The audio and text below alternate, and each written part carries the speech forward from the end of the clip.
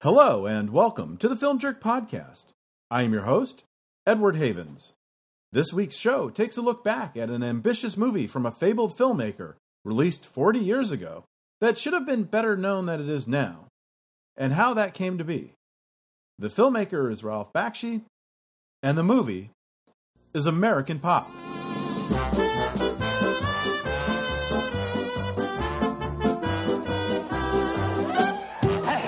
Zalmy should have been a star. The kid's a genius. But there were complications. Benny could have been famous, but life got in the way. Well, it ain't no use to sit and wonder why, babe. Tony had a brush with success. You the one who writes the songs? Don't you know I'm nothing without you? But had to let it go. I want you to play one of my songs. So it was up to Pete to grab it, hold it, and make himself heard. Working on a night move, trying to make some front page driving news. Working on a night move. One family. Some music I love. 4 generations. This isn't work. This is play. In love with the sound of American pop.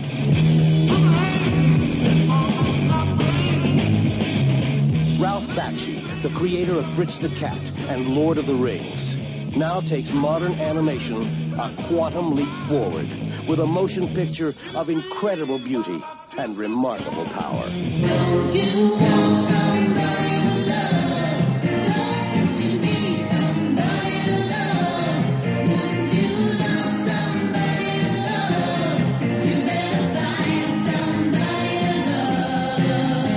to love. Whether you dance to it, drive to it, sing with it, or swing with it. If you can crank it up, plug it in, or switch it on. If it assaults your senses, rocks your body, or touches your soul.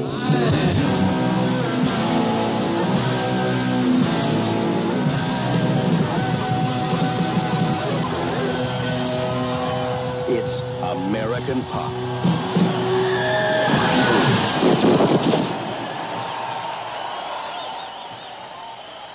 Ralph Bakshi was born in October 1938 in the city of Haifa, in what is now Israel, but then was known as Mandatory Palestine. But before he was 1 year old, his family emigrated to the Brownsville neighborhood of Brooklyn.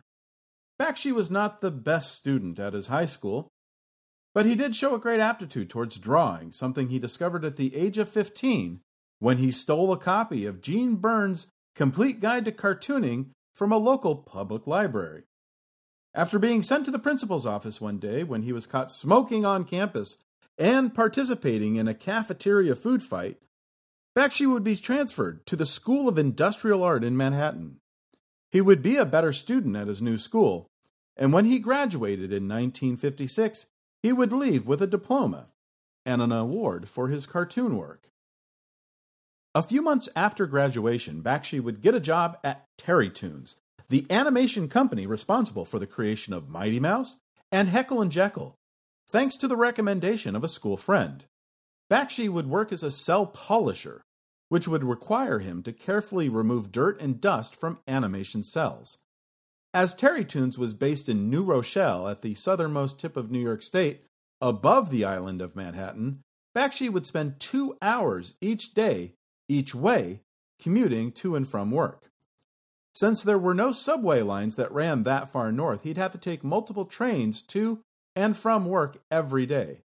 But he kept at it, and after a few months, the company's production manager, shocked that Bakshi was still coming to work each day, would promote the young man to cell painter.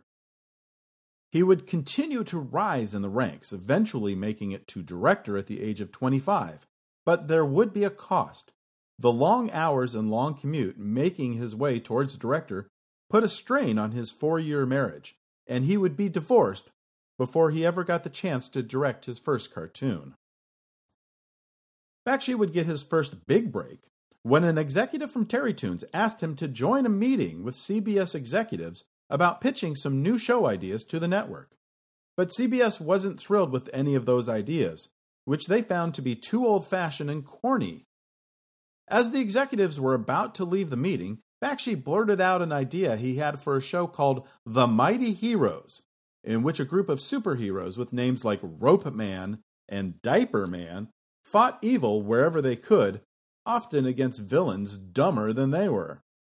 Fred Silverman, the head of daytime programming at CBS, loved the idea and wanted to see some concept art before committing. Once Bakshi came up with a few ideas a few weeks later, Silverman committed to adding the Mighty Heroes to the already running Terrytoons show Mighty Mouse Playhouse, and insisted the show be renamed Mighty Mouse and the Mighty Heroes, and that Bakshi would become the updated show creative director. He would get a pay raise, but he'd burn out after a year, unhappy with how Terrytoons would undermine his vision for the new show. In 1967, Bakshi would take a day off from work to pitch a new idea for a show to Silverman, a show that, if picked up, would be the start of Bakshi's own animation studio. But on the way to the CBS offices, Bakshi would get involved in a car accident. He didn't get to the meeting, he didn't get to pitch the show, but he did end up meeting Liz Bassett at the body shop that would repair his car. The two would marry in August 1968, and they are still married today.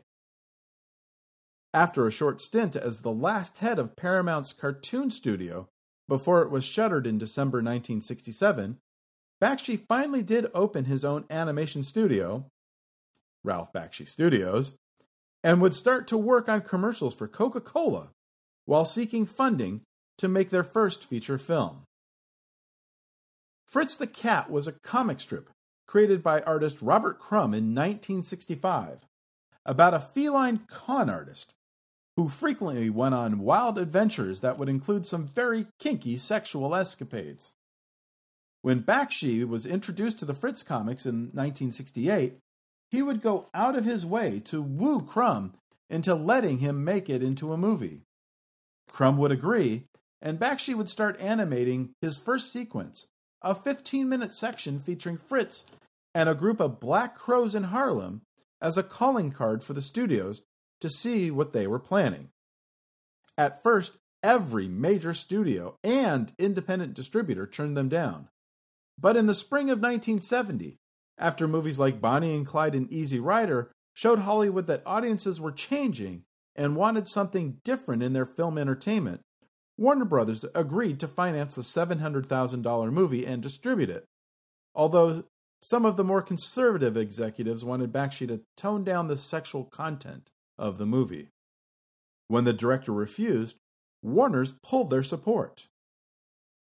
But that a company like Warner's would even be interested in a movie like Fritz the Cat helped the film find a new supporter in Cinemation Industries, a small New York City-based distributor of such exploitation titles as Inga and Fanny Hill, and were about to have an unexpected smash hit in Melvin Peebles' Sweet Sweetback's Badass Song. Additional funding would come from Saul Zaentz, whose Fantasy Records would release a soundtrack for the movie. Bakshi would adapt his movie from 3 specific Fritz comic stories, all published in 1968.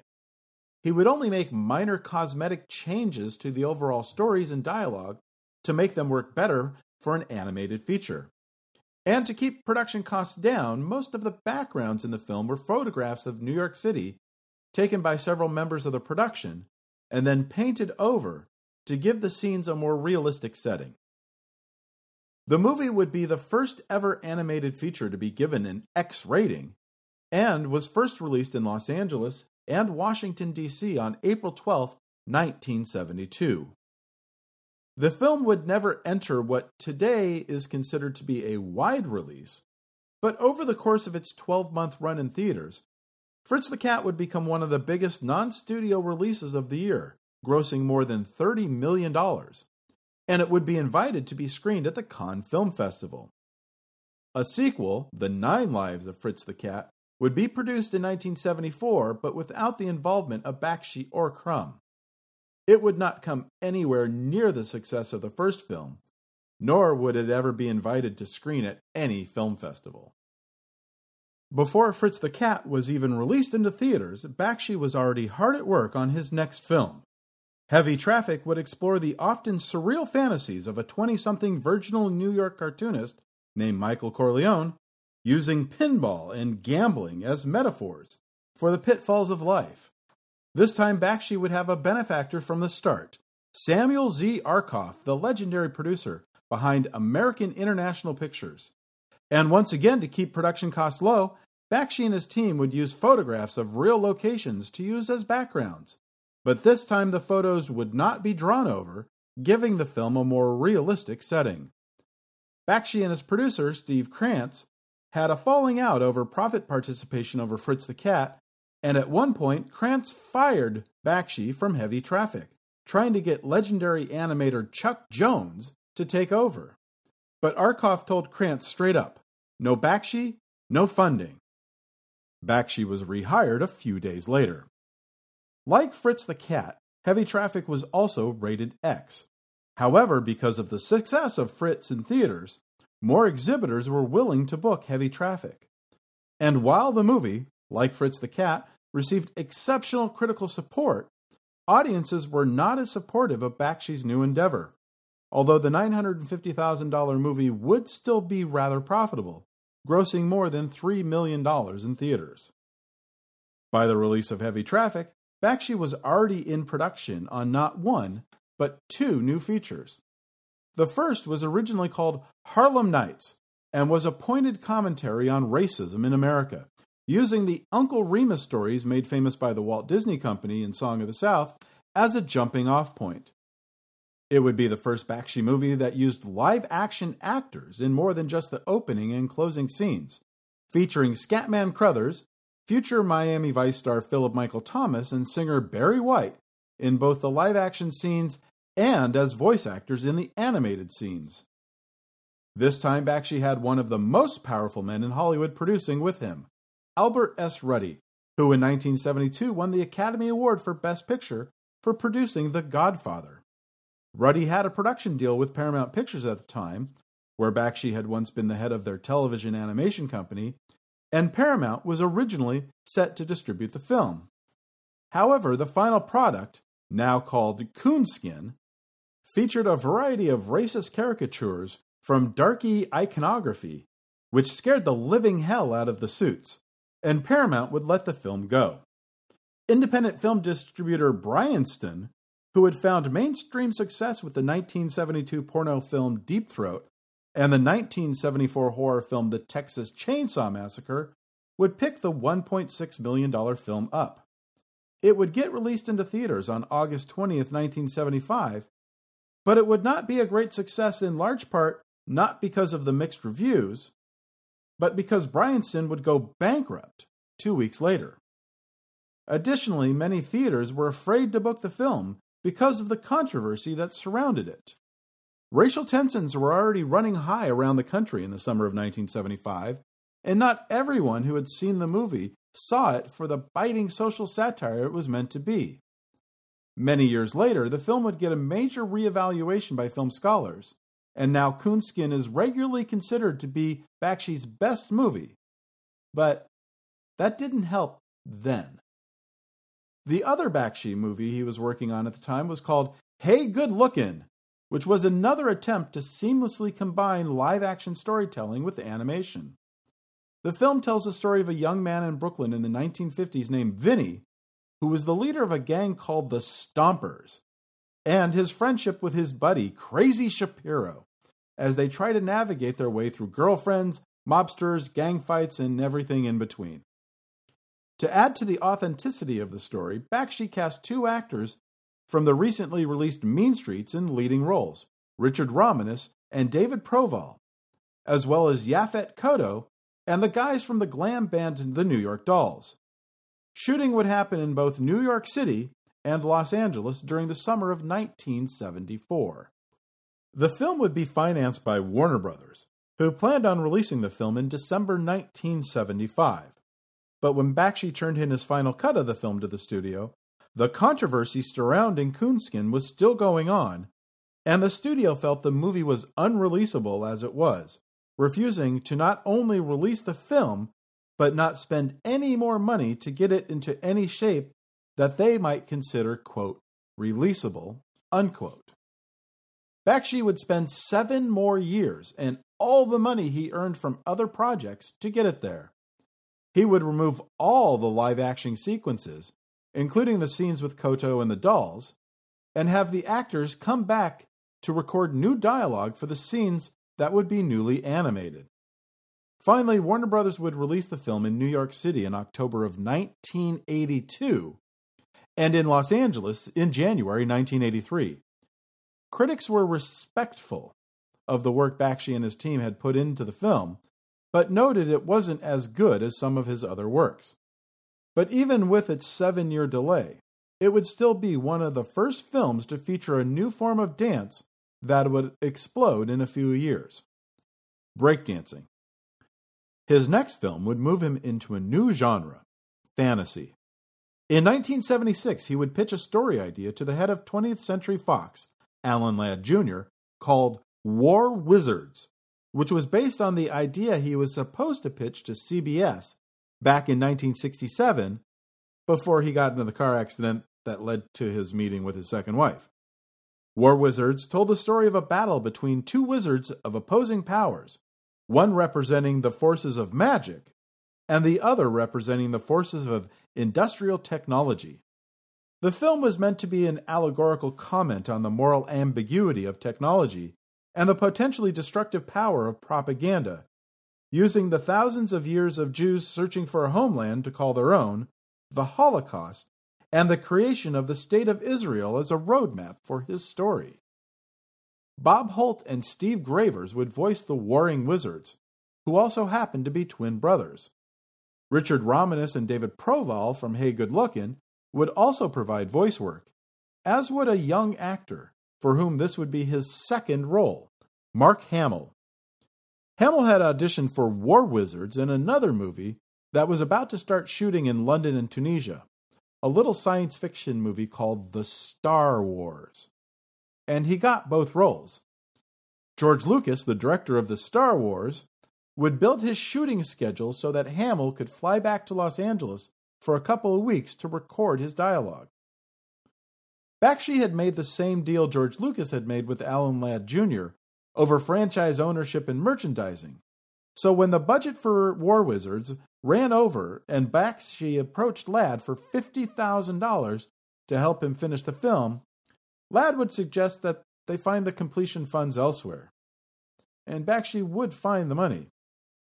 And he would also find a new way to make his movies that would allow him to make bigger epics at a lower cost. He would take footage from old films, splicing up scenes to get the action the way he wanted, and then he would use a rotoscope, a device which projects and enlarges individual frames of filmed live action to permit them to be used to create cartoon animation and composite film sequences to animate the sequences as he would need. And thanks to IBM introducing a new industrial-sized photocopier, Bakshi and his team figured out a way to feed 35mm reels of film into the machine to produce enlarged copies of each frame to rotoscope. The new costs of creating a single frame of live-action footage to animate would drop to a single penny. Towards the end of a production of both films, Lucas would call Bakshi and ask for a favor. Since Lucas had helped Bakshi with Mark Hamill's schedule, maybe Bakshi would consider changing the title of War Wizards so it wouldn't be confused with The Star Wars. Bakshi would agree to the change. The newly rechristened Wizards would arrive in theaters in February 1977, which would officially make it the film debut of Mark Hamill. And the film would be a moderate hit for Fox, grossing more than $9 million against a $2 million budget. After several misses, Bakshi needed a hit, and Wizards' success would help him secure his next directing project.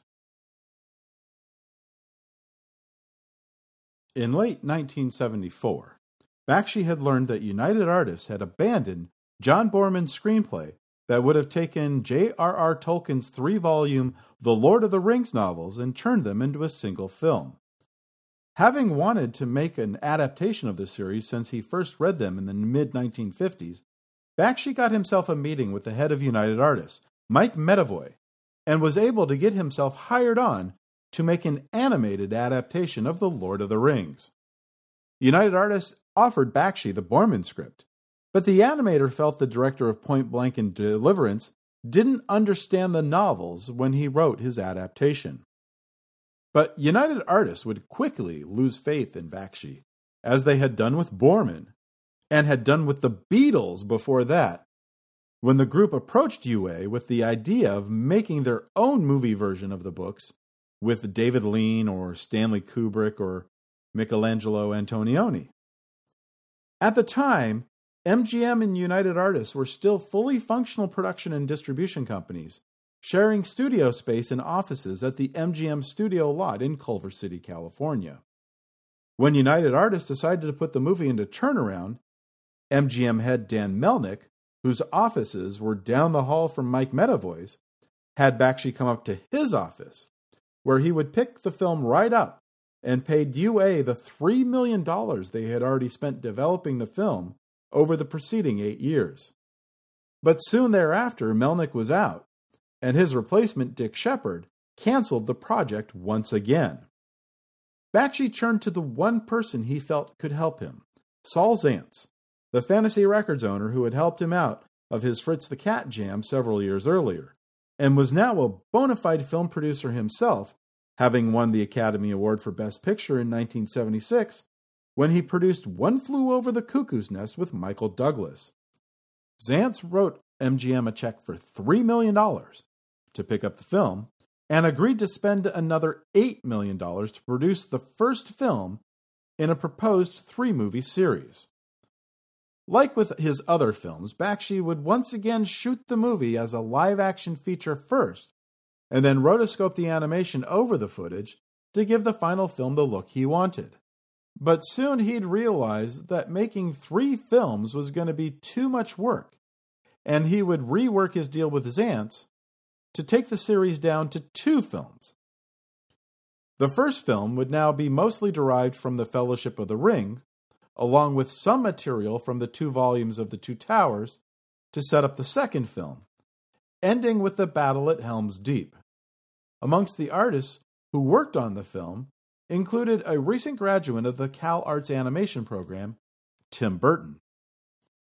The $8 million movie would be a fairly big success when it arrived in theaters in October 1978, grossing more than $30 million. But as much as the critical reaction was not as good as Bakshi had hoped for, the fan reaction was even worse.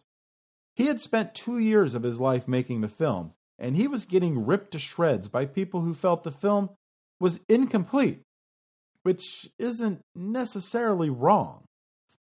Zaentz and United Artists had removed Part 1 from the title before release, which would have alerted people that there was more to come. But Bakshi would take some solace from Priscilla Tolkien, the author's youngest child, who loved the film. However, a rift would form between Bakshi and Zaentz, and that although the director had already started shooting second unit footage for the second film, he would soon walk away from the project, unhappy that Zaentz wanted to renegotiate their deal once again and pay Bakshi half of what he earned making the first film. Now, we've spent nearly half an hour talking about Bakshi's life and his work leading up to American Pop. This is deliberate, as it's important to understand Bakshi had specific visions for his work, a melding of 2 separate forms of movie making to tell his stories in ways never before possible, and at an affordable rate that, done properly, would be financially successful for everyone involved. After he was done with The Lord of the Rings, former MGM head Dan Melnick would land in the executive suite at Columbia Pictures, and Bakshi would pitch him a new concept. American Pop would tell the story of America through the popular culture of the day. But Melnick wasn't sure that Bakshi could properly tell the 200-plus-year history of America in 100 minutes. So Bakshi would whittle the story down to 4 generations of a Russian Jewish immigrant family of musicians, the Belinskys, whose musical careers would parallel the history of American pop music from the 1890s to the modern day. The young boy at the start of the story would form a lifelong fascination with performing music that gets passed on to his son, and then his grandson, and finally his great-grandson, each generation finding a bit more success than the one before, until the great-grandson becomes a rock star. Like most of his other productions, Bakshi would first shoot the movie live action with actors on set, and then rotoscope the animation on top of the performances. And like most of his other films, the cast would mostly be unknowns or up-and-comers. You may recognize the names of actors like Lisa Jane Persky, Richard Mull, or Elia Baskin, and you might know the early 80s LA punk band Fear, who also appear in the film. But to tell an epic story on a $5 million budget, you can't go casting name stars, especially when you're going to be covering them up with animation. One way Bakshi would save money would to be, again, license sequences from other movies to rotoscope over for his film. Some of the gang sequences in American Pop were from the 1931 James Cagney film The Public Enemy, as would be footage of Cagney and Jean Harlow dancing, which would be reused for a ballroom dance sequence. A Nicholas Brothers dance sequence from the 1941 film Stormy Weather would be pretty much used in its entirety. One sequence during the World War II segment were from the 1962 Steve McQueen movie Hell is for Heroes. And footage of the famous on-camera execution of Viet Cong Captain Bay Law by South Vietnamese General Nguyen Ngoc Loan would also be used for the movie. Bakshi would also do something he never did with any previous movie: put himself in the action. You can hear him in one of the scenes with the pregnant Bella, telling her he thinks her song is going to be a big hit. American Pop opened in 6 theaters in Los Angeles, including the famed Chinese Theater in Hollywood, and another 6 in New York City, and grossed an astonishing $210,000 in its first 3 days. After 10 days, the gross was up to $461,000, and after 17 days in the same 6 theaters, the gross would be $639,000. In its 4th weekend, American Pop would expand to more than 500 theaters nationwide, and its $2 million gross would be an acceptable number, but it wouldn't do much better than that. After 4 months in theaters, American Pop would finish with a gross of $6 million. With the burgeoning home video market and the continued success of repertory theaters, a movie like American Pop should have remained alive within the pop culture consciousness, the way a movie like 1981's Heavy Metal did. But Bakshi made one fatal mistake when making American Pop. He had waited until the film was completed before getting the music rights for the songs he wanted to use in the movie. He felt the music label executives needed to see how the music was incorporated into the film to understand why he needed those songs. Within the 100-minute movie, there is nearly 80 minutes of music from a variety of artists from across the musical spectrum. So while he was able to get most of the rights he needed to release the film in theaters, from the likes of Pat Benatar, Bob Dylan, Bob Seger, and the Sex Pistols, there would be several artists who simply would not let their music be used in the movie. A couple artists, like Bruce Springsteen, wouldn't even let Bakshi have other artists cover his songs to be used on the soundtrack. Overall, Bakshi would need to record nearly an hour of pop music songs for the film, in part because there was no surviving recordings of some of the songs he wanted the way that he wanted them, considering the film would be released in 4-track Dolby stereo, while some he could only get permission from the music publishers of the songs he wanted instead of the actual recording. So instead of Jefferson Airplane performing Somebody to Love, it's Marcy Levy, a singer and songwriter best known for co-writing Lay Down Sally with Eric Clapton.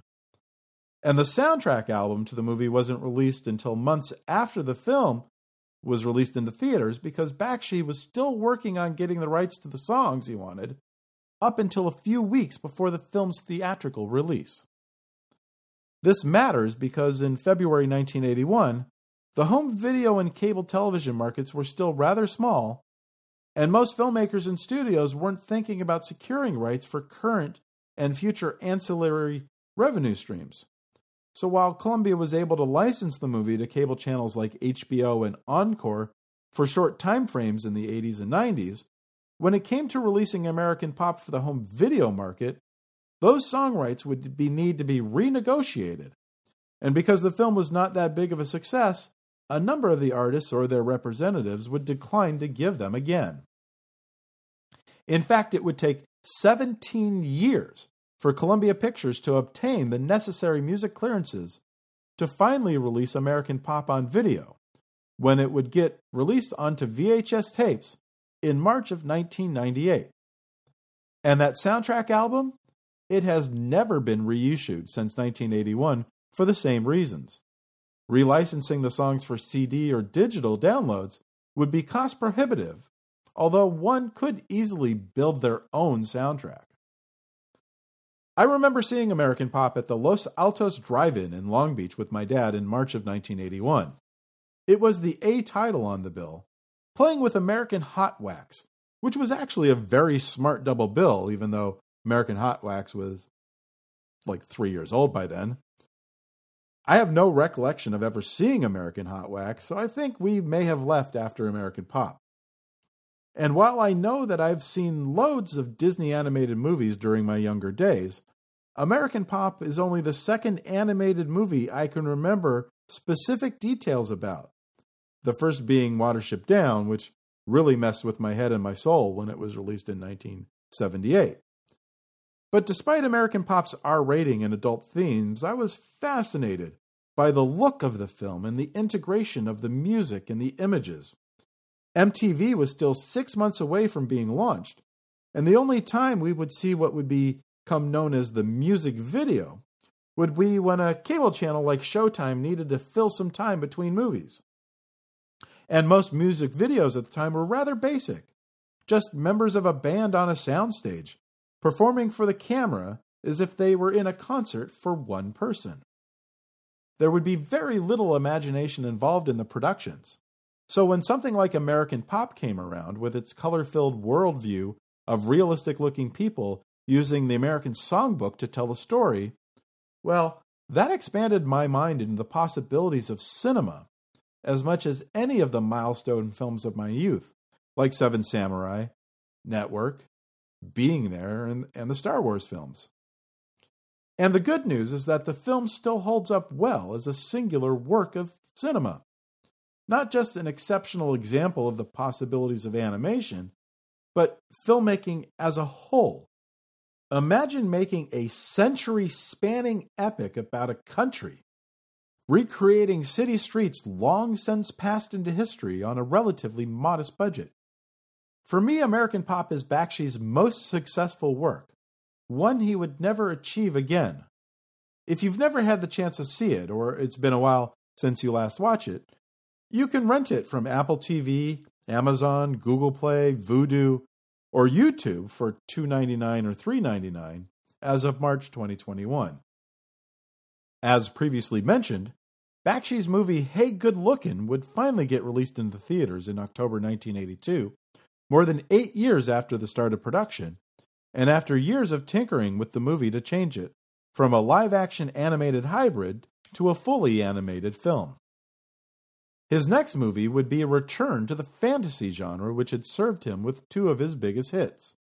And Bakshi would team with the renowned fantasy illustrator Frank Frazetta to produce an animated epic fantasy film that would blend the unique styles of the two men, entitled Fire and Ice. But despite the fantasy genre enjoying a measure of success at the box office, and despite this being the first movie Frazetta would work on, Fire and Ice would be a disappointment, earning less than $900,000 after it played in theaters in the late summer and early fall of 1983. After that, Bakshi would find himself unable to get another project off the ground. He had wanted to make a live-action animation hybrid of Hunter S. Thompson's Fear and Loathing in Las Vegas, new versions of Mickey Spillane's Mike Hammer's books, and the stories of Sherlock Holmes.